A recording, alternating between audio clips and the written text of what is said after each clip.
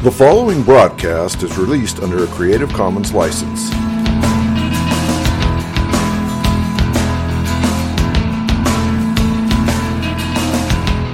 I believe in Jesus Christ, the only Son of God. I believe He lived and died, and that He rose again. I believe and trust in Him.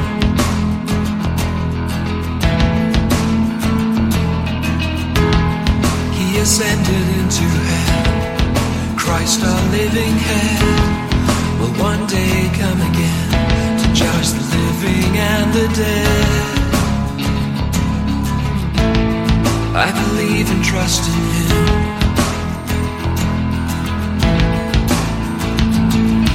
I will trust in my Redeemer, sing of His love that lasts forever, know His full and sure salvation.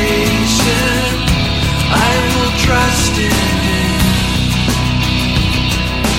Though the world falls around me, I rest and know that He has found me. Christ, the rock, is my foundation.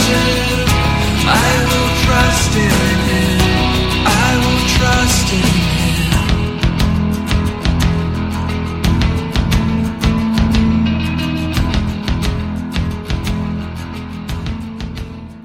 Welcome all to Pastor Yeshua. You've been listening to Creed by Richard Jensen from his album, Order of Service. By way of introduction, pastor is an acrostic which stands for preaching all salvation through one Redeemer. Our Redeemer, Yeshua, Jesus, is the Hebrew name for the Lord. It means Yahweh, the Lord, is salvation. Translated from Hebrew into the Greek language, the name Yeshua becomes Jesus. The English transliteration for Jesus is Jesus. This program deals with apologetics, questions on and about God, the Bible, and the Christian faith. I take questions and seek by Scripture to give answers and encouragement for everyone, including the tough-minded living in today's skeptical society. And now, let's join Pastor Yeshua. Welcome to Pastor Yeshua. For any regular listeners, as you know, we are currently engaged in a series with a verse-by-verse study of the book of 2 Thessalonians. So if you'll open your copy of God's Word to 2 Thessalonians, we will continue where we left off in this series. As you well know, we had left off in chapter 2, where we began in verse 1, a dialogue by Paul to the Thessalonian church, wherein he brought up the subject of the coming of our Lord Jesus Christ and our gathering together, or our rapture unto Him. Due to the fact that the Thessalonians were, for whatever reason, under the impression that the day of Christ, the rapture had already occurred, and that they had missed it.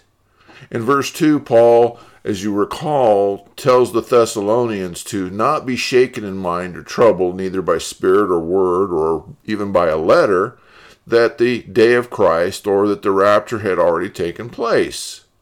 And in fact, in verse 3, he tells them, well, don't let anyone deceive you by any means, because that day, i.e., the rapture, will not come except and until there comes a falling away, or in this case, the rapture, and then at that point, the man of sin will be revealed, who's the son of perdition. In verse 4, as we pointed out, Paul gives a brief description, a resume, if you will, for the Antichrist, this man of sin, saying that this guy, whoever it is one who opposes and exalteth himself above all that is called God or is worshipped, so that he, as God, sits in the temple, showing himself that he is God.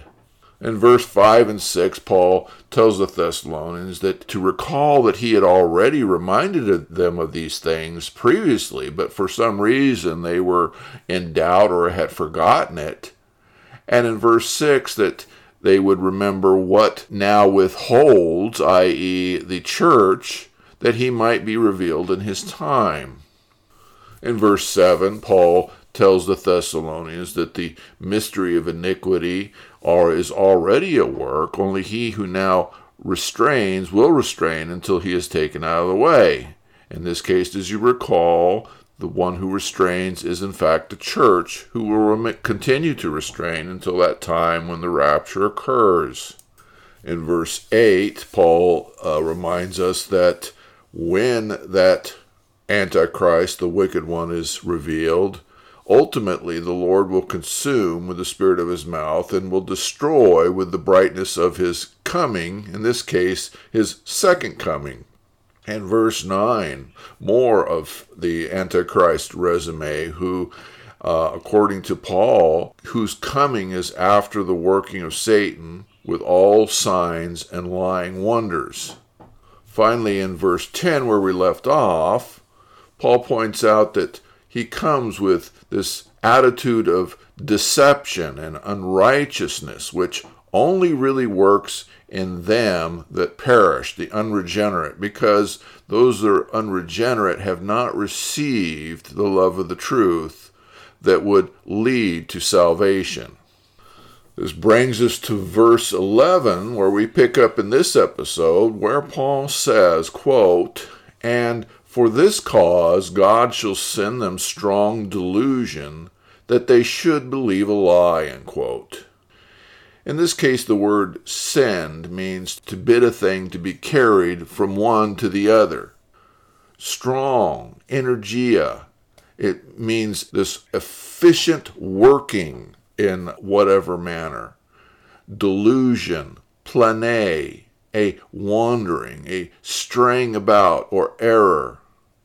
So this delusion that he's speaking of, this theological principle, is the same as given in Romans chapter 1, verse 24 and verse 26.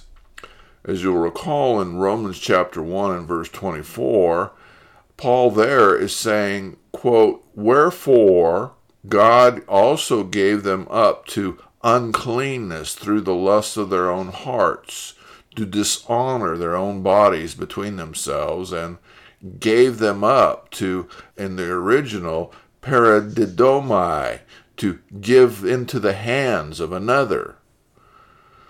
Verse 26, "For this cause God gave them up unto vile affections, for even their women did change the natural use into that which is against nature." Again, paradidomai. In all cases, as is the Reformed theology, God is not orchestrating or authoring the confusion, because according to 1 Corinthians chapter 14, verse 33, quote, "For God is not the author of confusion, but of peace, as in all churches of the saints." So, in order to reconcile these two ideas where clearly, in one case, God is not the author of confusion, and here in 2 Thessalonians verse 11, where it says, "And for this cause God shall send them strong delusion, that they should believe a lie," we are trying to find a reconciliation between the two, which to the natural mind, to some degree, sounds like a contradiction. But in fact, they are not. So how do we resolve the two? Well, from the Reformed perspective, confusion, delusion, rebellion, and error, as you will recall, are the general state and nature of all unregenerate man due to the fall. We remain in that state until such time as God is pleased to draw us to a saving knowledge of Christ, and to thereafter embark on sanctification and a progressive understanding of God, as well as an ongoing confirmation and transformation into the image and nature of Christ. As part of the process of transformation or sanctification, God gives us his indwelling Holy Spirit, which gives us discernment and understanding of the things of God. So consequently, all that is required is that God uses his sovereign will to show his mercy and love and grace to choose some, and to show his justice, righteousness, and holiness to pass over others. Neither group justly deserves anything other than hell. So you ask, where does this confusion and delusion come from that are being discussed in these verses, and who is the cause of it? Well, the confusion and the delusion is there all along. It's there at the outset as a result, as I stated, as from our natural state of sin, rebellion, and so forth. Now, as God sovereignly chooses to pass over those who he has not elected due to his justice, righteousness, and holiness, that group progressively, like water, will seek its lowest level, and due to that gravity will matriculate down to the absolute lowest level where sin will reside. So the ultimate end to that group is that at the end of the process, they get to that point where they believe and actually prefer a lie to the truth, because the lie will allow them to be able to reside in that area of their mind where they're able to do whatever is right in their own eyes and not feel any kind of conviction, which would be at odds with their ability to pursue the things that are according to their old nature. But there is ultimately a truth, conversely, on the other side of the fence that is in opposition to the lie. The reality is that the truth that we're talking about cannot be received and understood and discerned other than by God's sovereign act of electing us and revealing it to our hearts and minds according to his mercy, love, grace, and peace, and so forth. Verse 12, that they might be damned who believed not the truth, but had pleasure in unrighteousness. So ultimately, what we see is that the miracle is that God chooses to save any. None of us deserve salvation. All of us deserve our just rewards according to our choice to rebel against God and to rebel against his covering grace and to rather choose the lie that Satan gave us in the garden, that we, according to our own merits, can be like God. Because God is gracious and loving and kind, despite the fact that all have sinned, he in his sovereign grace, love, and mercy chooses some out of that damnation to elect to the adoption of sons and daughters of God. We receive that as a gift from God with empty hands. Because of God's righteousness, holiness, and justice, the remaining group, who, by reason of their choice to rebel against God, remain in their damnation, and justly so, because of their choice. Verse 13, but we are bound to give thanks always to God for you, brethren, because of the Lord, because God hath from the beginning chosen you to salvation through sanctification of the Spirit and belief of the truth. Here, the Greek word translated bound, ophelio, means to owe money, to be in debt for. The word translated beginning, arche, is used absolutely of the beginning of all things.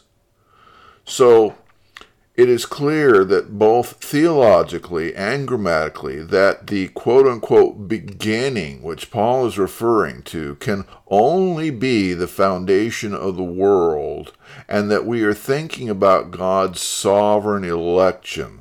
The quote-unquote beginning cannot be the moment of salvation when we come into a relationship with Christ. And the reason for that lies in the grammatical sentence context itself. According to those who advocate that the idea of man's free will is the, quote, choosing mechanism, unquote, behind salvation, choosing God, choosing Christ, choosing to repent, choosing to be saved, i.e., salvation, is an event triggered by each person's free will under that theory. Further, those in this camp will also admit that God has the desire that everyone be saved, and to that end he makes every attempt he can, including sending preachers, teachers, family, friends, and circumstances into every person's lives to, quote-unquote, fairly give each person an opportunity to be saved. But in the end, it's, according to that theory, our individual free will gives us the ability to choose either which way we want to go. But here in the above verse, Paul states that God has already chosen the Thessalonians to salvation. Well, this raises the logical question as to whose will is ultimately sovereign in making the choice to salvation. If it is man's free will which is sovereign, we have several resultant problems. 1. If man's free will gives him sovereignty over salvation, then logically, to the same degree, God cannot at the same time be sovereign regarding salvation. 2. If man is ultimately the one choosing salvation, then we would be thanking ourselves and our own intelligence, our intuition, etc., for choosing salvation, instead of thanking God for choosing us to salvation like the Thessalonians are. 3. If man can use his free will to be saved, then man can also use the same free will to reject salvation even after he has chosen to accept salvation. So free will then is essentially a lifetime money-back return guarantee, and God has nothing to say about it during our lives. 4. If it is man using his free will to choose salvation, then the context of the thanks which Paul says is owed as a debt is misplaced. The reason is that Paul says that we are in debt and owe thanks to God always, because why? Well, God has from the beginning chosen us to salvation. You say, aha, there's more. Don't stop. It says God has from the beginning chosen you to salvation through sanctification of the Spirit and belief of the truth. Yes, that's true. The Holy Spirit is the mechanism by which God works in and through us to draw, convict, indwell, sanctify, and seal us. It is also clear that our belief, our trust, our faith in Christ is required axiomatically. But the fact remains that God is the one choosing us to salvation through the Holy Spirit, giving us the ability and discernment to believe, to trust, and to have faith in Christ.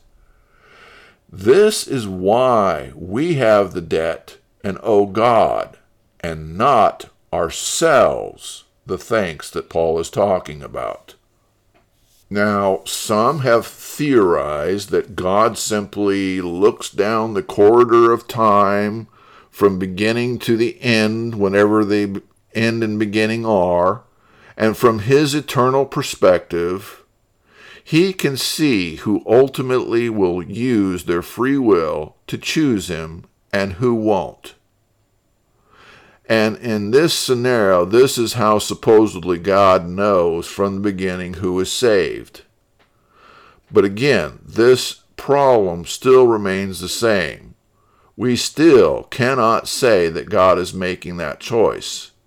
It is still that person using their own free will to make the choice, and all of the above problems still exist.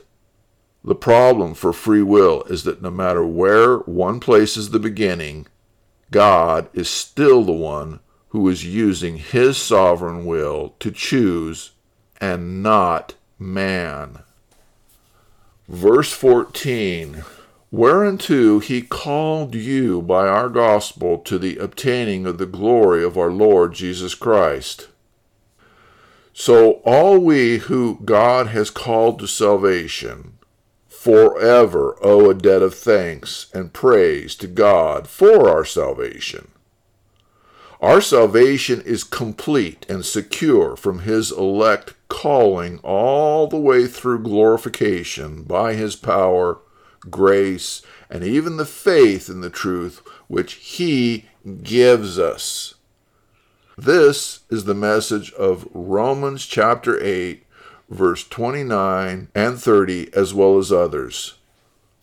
Verse 15, therefore, brethren, stand fast, and hold the traditions which ye have been taught, whether by word or our epistle.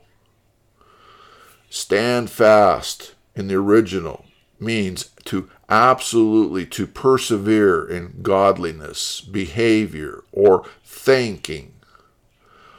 What is delivered, meaning the substance of the teaching which was given. So, in every age, including the one that the Thessalonians were in, the church is constantly confronted with heresy, error, and delusion, both from within and without. It is folly and malpractice to become complacent or to assume that Satan will not use every possible technique to damage or destroy the church. Since God is omniscient, we may conclude that he foresaw this and built sufficient doctrine, theology, teaching, admonishment, and information into his word to act as a blueprint to determine whether or not any given person or a church is in fact fellowshipping and worshiping God in truth and spirit. Well, if that's the case, then our job is simply to stand fast and to persevere in the purity of the faith delivered to the church from God once and for all. In other words, don't allow ourselves to be tricked or duped into believing new or different messages simply because of societal, political, or cultural pressures. Don't allow fame, fortune, finance, or popularity motivate us to substitute the message of the gospel for marketing schemes or for humanistic social constructs. Stand fast. Verse 16. Now our Lord Jesus Christ himself and God, even our Father, which hath loved us, and hath given us everlasting consolation and good hope through grace. Here we have a reminder from Paul that it is our Lord Jesus Christ himself, i.e. God, who is even God the Father, which has always loved us, if in fact we are the ones who are his elect, and he has called us. If that's the case, then he has given us everlasting consolation, good hope, through grace. Everlasting being without end, without beginning or end, that which has always been and always will be, in keeping with the nature of God. I am, of the burning bush, who was, is, and forever will be. He is eternal, time without end. Consolation, paraklesis, another form of the Comforter, the Holy Spirit. Hope, joyful and confident expectation of eternal salvation. Verse 17, comfort your hearts and establish you in every good word and work. Again, comfort, parakleo, to call to one side, to exhort, to comfort, and to encourage. Establish, to make stable, to place firmly, set fast, fix, to strengthen, to render constant, to confirm one's mind. Here, in the closing verse of chapter 2, Paul exemplifies the role and purpose of every believer in their relationship and fellowship with other believers. To the extent that God gives us ability, we are to come alongside other believers and encourage, comfort, exhort, console, share hope, pray, and share resources in the same way as God Himself and others come alongside us. Jointly and corporately, God uses the gifts and joint strength of the body via His Holy Spirit to sanctify His church individually and corporately into the image of His Son, in whom He is well pleased. This concludes chapter 2 of 2 Thessalonians. This also concludes this episode. Now, if you have any questions about God, the Bible, or the Christian faith, I encourage you to send me an email at pastor_Yeshua@yahoo.com. That's pastor_YESHUA@yahoo.com. Thank you for listening. The world falls around me, I rest and know that He has found me. Christ, the rock, is my